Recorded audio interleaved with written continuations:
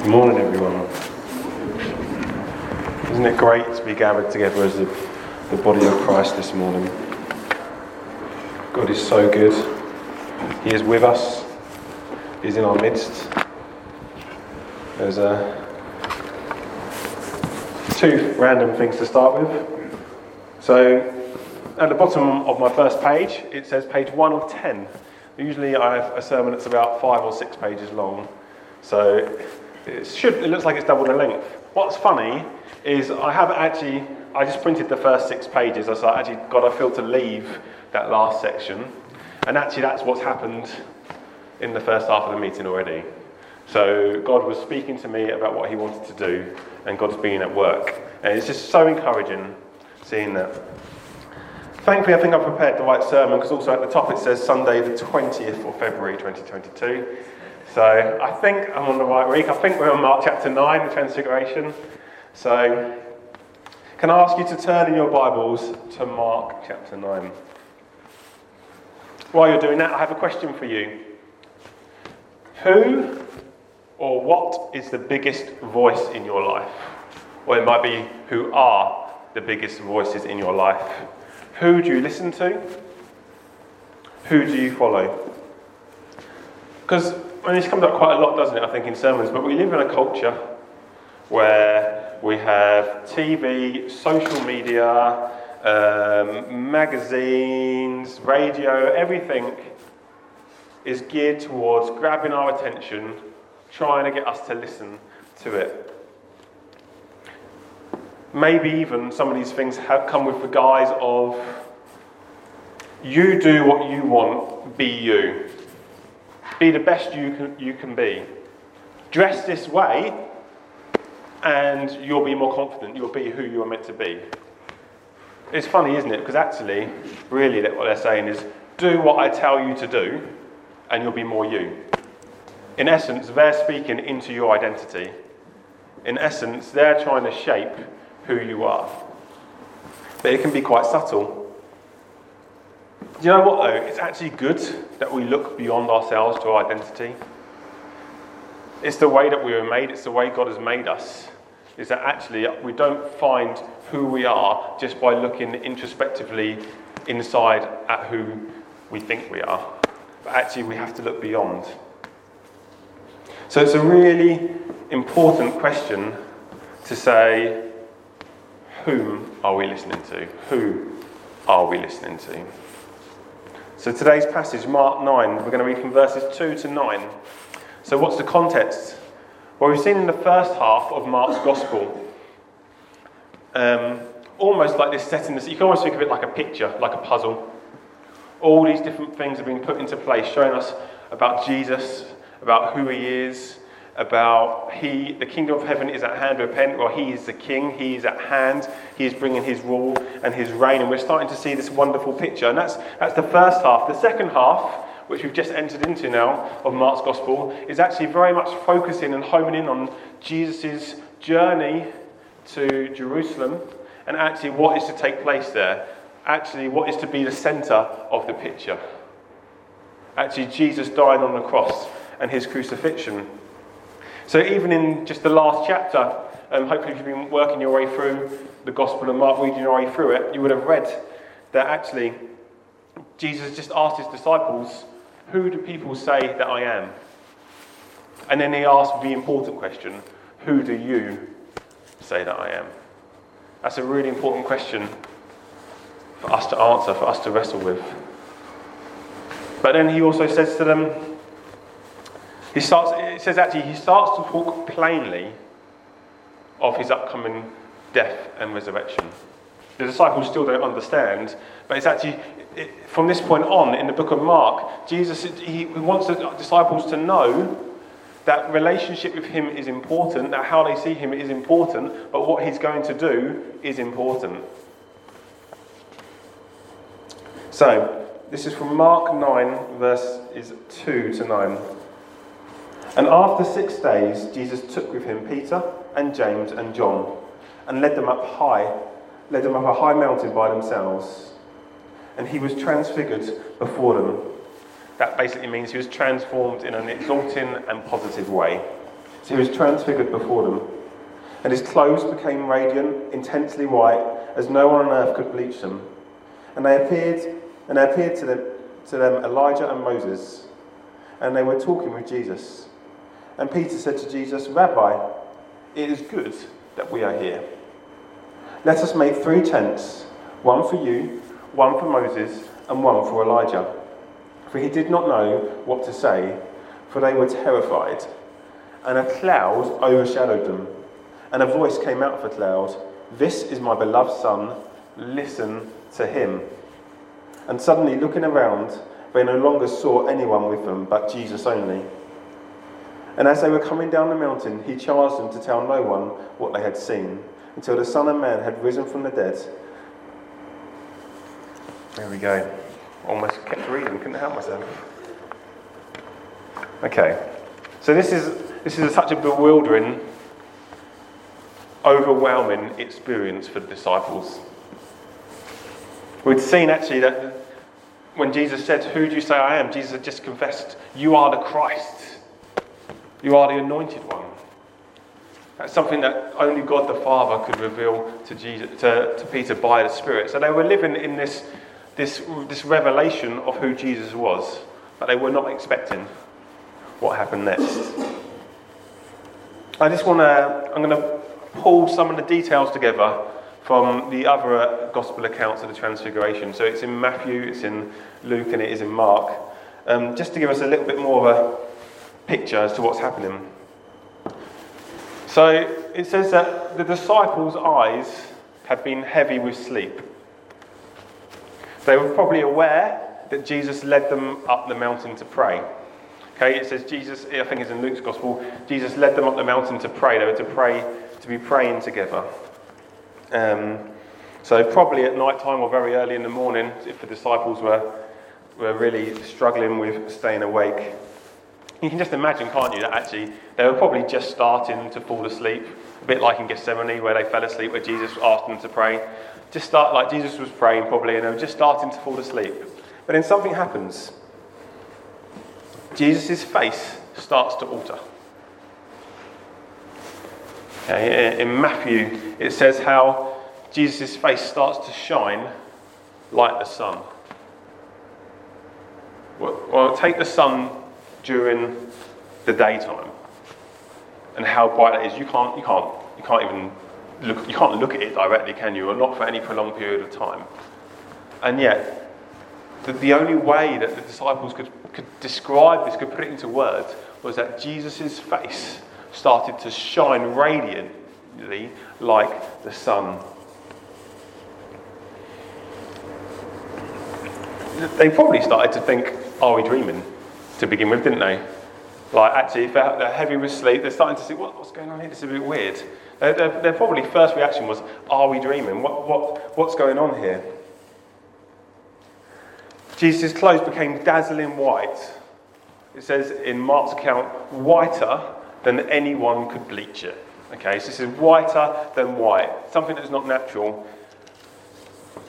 I think it's in Luke. Yeah, it's Luke. It says, the literal translation in Luke is bright as a flash of lightning. So when lightning flashes, you know how bright that is, how it draws your attention. Jesus' clothes were glowing like that, continuously. And so they came to, it's not only do they see the glory and majesty of Jesus being revealed, they see Moses and Elijah there with Jesus talking to him. There's no explanation of where they came from, but what we do know is they were talking of Jesus' departure, what's going to happen in Jerusalem. And another word for departure is exodus. So actually, in this moment, it's the kind of thing really, isn't it, that actually God moving in a way like that, I know it's Jesus being glorified, but we hear stories, don't we, of God's manifest presence coming in churches. It's very easy to be blasé about it, to not believe it, to not engage with it. And yet here, we see an experience where Christ's glory is revealed. Jesus was just praying and this happens. The disciples see it. But interestingly, the focus of what Jesus is talking about is the cross and the resurrection and what's going to happen. You see, I think sometimes we can get caught up in seeking, manifestations of the presence of God and different things like that. And that's not good, that's not healthy, that's not what our focus is to be. But actually God does do those things, but our focus is to be Jesus. Our focus is to be seeking Jesus. Are we seeking Jesus? Are we seeking his name to be glorified? God will do what he will do. Maybe one day in your life you will see some sort of... I know people that have seen gold dust form on someone so there's a guy that mentors me, and sadly his wife died 5 years ago. She was very seriously sick and she was being prayed for. And as she was being prayed for, gold dust just appeared all over her. He had his eyes shut, he opened them, he's like, why did I shut my eyes? I wish I could have seen that where it came from. But an interesting thing is, the gold dust was not a speck on the floor, not a speck on anyone else. It's not as if someone had quickly sprinkled some when his eyes were shut. And he kept some in a little ring box. And then a few months later it turned to dust. Okay? Now the easy thing to be would be our focus to be on the gold dust. Okay? And actually, in that situation, his wife didn't even get healed. But reflecting on it, he can see what God was doing and how God was affirming her and was with her. But I just want to say that actually, sometimes God moves in ways like that. Okay? But the focus is always to be on Jesus. If that happens, okay? Whether that happens or not, our focus is to be on Jesus, to be on glorifying him, to be living cross-centered lives. So the disciples were terrified. Any time that we see in Scripture, like angels coming shining bright or anything like that, people are terrified. And there's something about the otherness, the glory of God, that actually causes our natural human bodies to tremble, to fear. And actually, sometimes when we're praying for a fresh filling of the Spirit for someone, or sometimes when God's moving upon someone, have you noticed sometimes some people shake? Not everyone, but actually sometimes, just in Scripture we see, sometimes when God's presence is here, there's just a tremble. Okay, it's not necessarily saying that you feel terrified. In this instance they were terrified, but actually when God moves, it affects the physical and the spiritual. Okay, hence Jesus' clothes were glowing.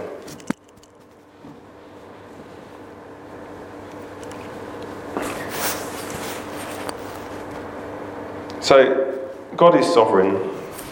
God is sovereign. He was revealing his glory. Peter starts to speak. Rabbi, it is good for us to be here.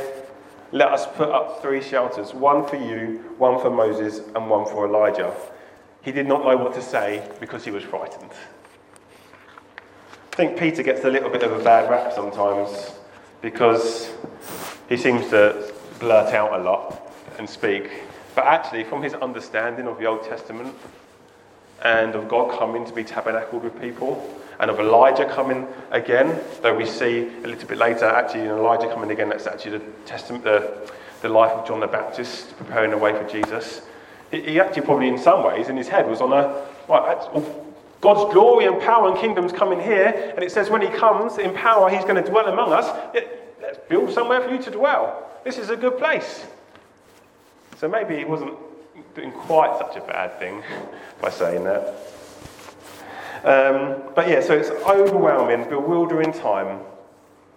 In the midst of this, while Peter is still speaking, it says actually, this bright cloud of the presence of God envelops them. Now, if you think of the bright cloud of the presence of God, we see that at another Exodus. So here, the focus is on Jesus' Exodus. We also see it when the people have come out of Egypt. When God sets them free from slavery, actually there's this bright cloud, this pillar that leads the people, that leads them forwards.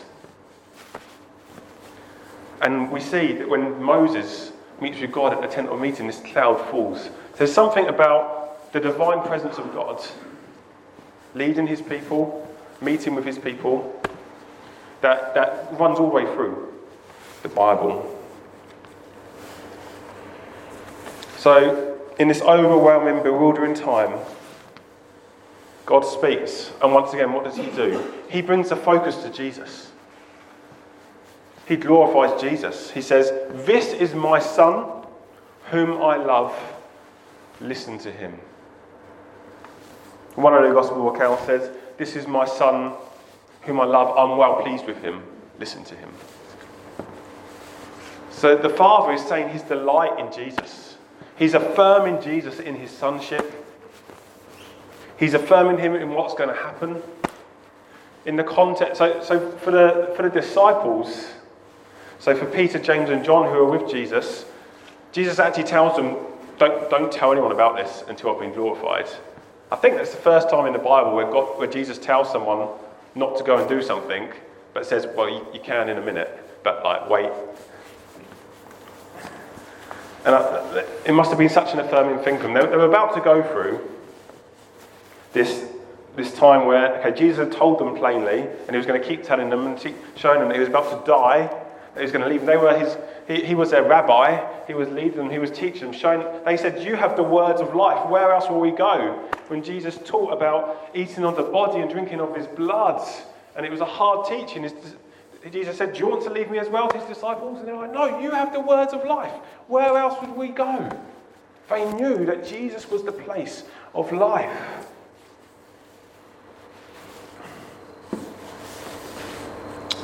And so in this affirmation, it says, listen to Jesus. So in all that's going ahead forwards, in this amazing moment where they've just witnessed the glory of Christ, where they've witnessed the Father's audible voice, just before this hardship they're about to go through, and yet they're told, what? Keep your focus on Jesus. Listen to him. Listen to him. And the reality is that God will always give us what we need, no matter what we're going to be going through. Sometimes we have big encounters with him, things that are... I think sometimes we can just put our fingers in points in our lives, can't we? Where God was just so in that. It was just such a wonderful time of his presence, such a wonderful thing, a new revelation of him, a new depth in our identity, of understanding it. And suddenly something goes wrong. It feels like something goes wrong, it's hard, it's difficult. But actually the reality is God's provided what we need to get through that. God's given us what we need. So it's just there's so much here that we could unpack. But I just feel God really putting his fingers on something specific for us this morning. And that's, do we listen to Jesus? Can we listen to Jesus? Do we hear his voice? The Bible verse, I don't know if you've seen your emails yet, for the month of prayer at the top. There's this wonderful verse I was so delighted that Sam put at the top, because it's so helpful when we're coming to God in prayer to remember this. But it says in John 10:27, "My sheep hear my voice, and I know them, and they follow me." Okay? It's not that often really sometimes that we talk about Satan, the enemy, but he's a deceiver. Okay? The Bible talks plainly that he's going around telling us lies, trying to deceive us. Okay? One of the lies is, as children of God, we can't hear his voice. Okay? I mean, the scripture says, "My sheep hear my voice, and I know them, follow me." So we either believe that scripture, and believe that applies to us, or we don't believe it. Okay? And I really think that actually this is a stronghold within a lot of the Western church. A lie that the enemy has managed to get in and managed to convince us that guy over there who's prophetic, or my mum who brought that word this morning, or Barry, what he brought this morning, they obviously hear from God. They were prompted by God. I don't hear God like that. I'm not like that. That's not for me. I know who I am in Christ, but that's not for me. No, it is for you. It is for you. We all know the voice of God. It just looks different for each of us, as we are all made different. God knows how to communicate with us, okay? He's a loving, tender-hearted Father. But actually, sometimes we just need to almost freshly learn what it means to hear his voice, what it means for us. I know that for myself, 10 years ago, in any situation, I would have been 100% confident I could hear God's voice. Like, if someone asked me, can you pray for me? I'd be like, right, yeah, I'll pray for you. And you know what? God's going to give me a word for you. Like, I can guarantee it. God wants to speak to you. Like, you're his child. He loves you. He cares for you. And actually, what I've realised is I've kind of lost a lot of that confidence. And do you know what that leads us to? That leads us to a word that I said earlier, an orphan mindset, an orphan mentality, where actually we live as Christians, but really, if you can't hear the Father's voice, if you don't know the Father's with you, if you don't know his voice, you're in essence living as if he's not there, aren't you? So it's like this orphan mentality that can creep into the church. And actually, for me, even just over the last few weeks, I've just found again and again, God's been putting things on my heart that I just needed to repent of. Things where, I don't know, once a growth group a long time ago at a different church, I said something, and one of the elders in the church just picked up on it, but just basically tore me to shreds. They thought they were being funny. Their wife definitely told him off afterwards, and I met with him and spoke to him about it, and he didn't mean it in the way it came across. And it's about whether we're in 2 parts or 3 parts, and I won't get into the theology of it now, and my theology has changed actually. But actually, that did something in me that hurt and was painful, and I tried to forgive the person at the time and walk in that, but actually God just recently reminded me of that and said, you haven't changed the way, you said sorry for how you feel about it, but you haven't changed the way you think about it. Okay, that's what repentance is, isn't it? It's changing the way we think about things. It's reconsidering, seeing things from God's perspective. And there's been thing after thing, just from years ago, sometimes even 15, 20 years ago in my life, where I just feel God saying, like, okay, Pete, someone really upset you, and you handled yourself well from the perspective of publicly. You didn't do what you wanted to do in the situation. You didn't embarrass the person. You didn't, I was a teenager at the time, you didn't respond by, I don't know, letting it get physical or anything like that, okay? But it was a heart issue. And actually, God's just been dealing with that in me. Just that, sometimes there are things where we think, I mean, there's 2 things. One, we just need to trust the blood of Jesus, okay? So anything that we've ever done wrong in our lives, that we've confessed to the Father, Jesus' blood is sufficient and it is dealt with, okay? That is true. And I think sometimes we don't trust in the blood of Jesus enough, so we keep coming back to things. That's one issue, that's one side of it. But the other side of it is sometimes we just haven't really actually repented. We might have said sorry, but we've not actually gone through that process of changing the way we think, changing the way we engage with the person, we engage with that thought process, or honouring that person. I hope this is making sense, because that's not in my notes at all, but I hope my notes make sense. But yeah, so coming back to this, I really think that there is a lie of the enemy that we don't hear the voice of God. And that's something that God wants to break in us. That's something God wants to set us free from. Some people, I think it is going to be an instant thing. And some of us, it's a journey. And God just wants us to keep pushing forwards. There's a quote I came across by Clint Eastwood the other day. I think he's 91 now, maybe. But I think it was around the time of his 88th birthday. Someone asked him, like, how do you get on? How are you still making films and being in films and doing what you do? I can't remember the quote exactly, but it was something along the lines of, I keep the old man locked outside. Which is basically saying, he's not being defined by the fact that he's physically old, but he's keeping... But I think there's something profound for us, because actually we're told again and again in Scripture, aren't we, to take off the old self and put on the new. How often are we actually still kind of getting back inside the old self and living in that place? And that mentality and those things. Okay? When actually we're called to live in a new self, that we're in Christ Jesus.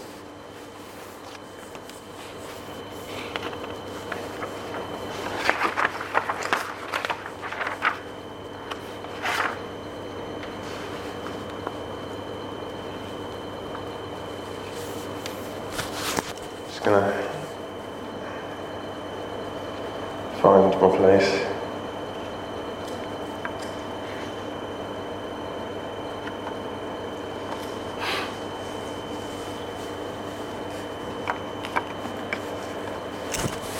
Studies have been shown, for a fetus,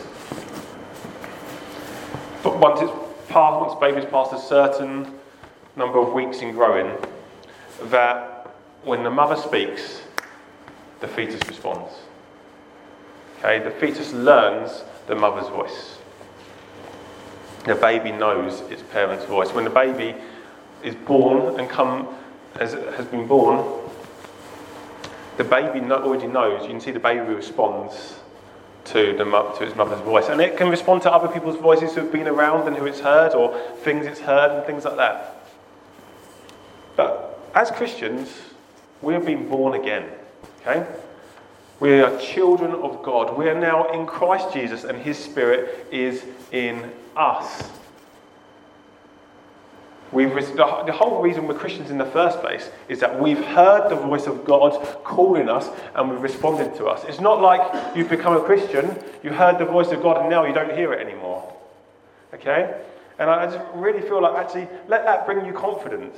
That actually as a baby, even when it's still inside the mother's womb, it's learned the voice of its parents. It learns the voice of its mum and learns the voice of its dad. That is the same for us. We've been through this new birth. The Holy Spirit is in us, revealing God's heart and mind to us. There's something else that I feel I just want to quickly share with us that God's put on my heart. So, what we hear in the affirmation of Jesus by the Father, we actually came across in Mark chapter 1. So when Jesus is being baptized, it says, immediately he saw the heavens being torn open and the Spirit descended on him like a dove. And a voice came from heaven saying, "You are my beloved Son, with you I am well pleased." This is significant because this is before Jesus' public ministry. This is like the start of his public ministry. He's not been doing mighty miracles. He's not been teaching. He's not been doing all these different things that we equate to the life of Jesus. This affirmation of the Father's love and of the Father's delight in him comes before he's done the stuff. I imagine he's led an obedient life, but actually that's something for us. Because actually, whilst we were dead in our sins, far from God, Jesus died on the cross for you. He knew the worst thing that you've ever done or ever will do. Jesus knew it and he died for you. He died for you. And he says, you're his beloved son, you're his beloved daughter. And I have good works for you to do, but you do the good works from the place of sonship. You do the good works from the place of being adopted into his family. You do the good works from a place of intimacy with the Father. What did Jesus model for us? Jesus modeled for us a life bringing in the kingdom of God and says, you walk in the same as me and do greater things than me. But what do we see at the core of that life? At the centre, we see intimacy with the Father. And that's a relationship we're called into. And if it doesn't make sense, does it? It just doesn't make logical sense that we'd be saved and that we'd have these works to do and that we have a good Father who gives good, loving gifts to us, but we're not to know his delight and we're not to know his voice. That doesn't make sense, does it? And that's not what God has intended for us. I think for some of us it can even hurt sometimes when we hear people say God loves you, God cares for you. It's like, no, not. I kind of get he loves me, but I don't really live in it. I don't experience it. But God wants you to know his love. Numerous times in the New Testament, when the Spirit comes, it talks about him making known the love of God in our hearts to us. So we have this amazing life to walk. All of us have this amazing life. This is for the whole church. We're all to walk as Jesus walked. But it's from the place of knowing the affirmation and the love of our Father and knowing his voice. This is Zephaniah 3:17. This is God speaking to his people. The Lord your God is in your midst. So this is like through a prophet. A mighty one who will save. So God is here. He is with us. We want to see our town saved. He is amongst us. He is mighty and he will save. He will rejoice over you with gladness. He delights in you. He delights in you. He will quiet you by his love. I think sometimes we get hung up on dividing the 4 different words for love in the Bible a bit too much. And we can end up with this theology that it's okay to love God by my actions, but not necessarily feel anything towards him. That's not what this is describing, is it? He will quiet you by his love. That's intimacy. We're called to love the Lord with all our mind, heart, soul and strength. That isn't just cerebral, is it?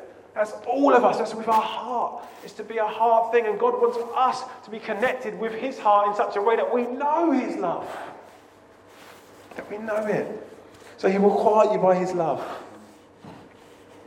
He will exalt over you with loud singing. Not just with singing. I won't sing too loudly for you. As you can probably tell from the song I started earlier, it was a little bit out of tune and Ian had to kind of slightly correct it. But wow. I mean, there is music in this world that captures my heart. There is music that is beautiful, that is delightful, that is wonderful, okay? That's just a glimpse of what God is like. And God sings over you loudly. He exalts over you. I really feel that actually in this season, God doesn't want any of us to live with an orphan mindset, an orphan heart, living from this disconnect of our heart with God. Saying, I do the Christian life out of duty. No, we do it from a life of passion. We do it from a life of love, from a place of love and knowing him. Jesus was adamant of this. So I'm just about to close, but it says in John 14, I'm just going to pick a couple of phrases from between 8 and 21. It says, I will not leave you as orphans, but I will come to you. He knew that we might end up thinking that we live in this place as orphans, with this orphan mentality. He's like, no, I will not leave you as orphans. I will come to you. You will know that I am in the Father. So we will know that Jesus and the Father are one. We will know that he's in the Father, but also that you are in me. We will know it. We will experience it, that we are in Christ. He who loves me will be loved by my Father, and I will love him, and I will manifest myself to him. I don't know if you ever feel like Jesus is manifesting himself to you, but this is a promise of Jesus. Sometimes we might think, I've not experienced that, or I've not experienced that in a long time. We put it to one side, and that's it. But actually, no. This is the normal Christian life. as I brought earlier on, if the things of the world have too much precedent on our lives, if they're drawing us in, if they're putting us in that we love them, we won't know the love of the Father, and we won't love him as we should.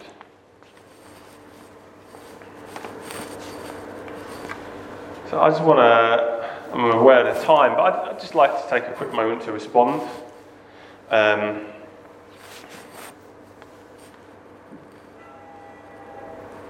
Cool. If people are happy to stand, I think it's good to stand. Just stand up.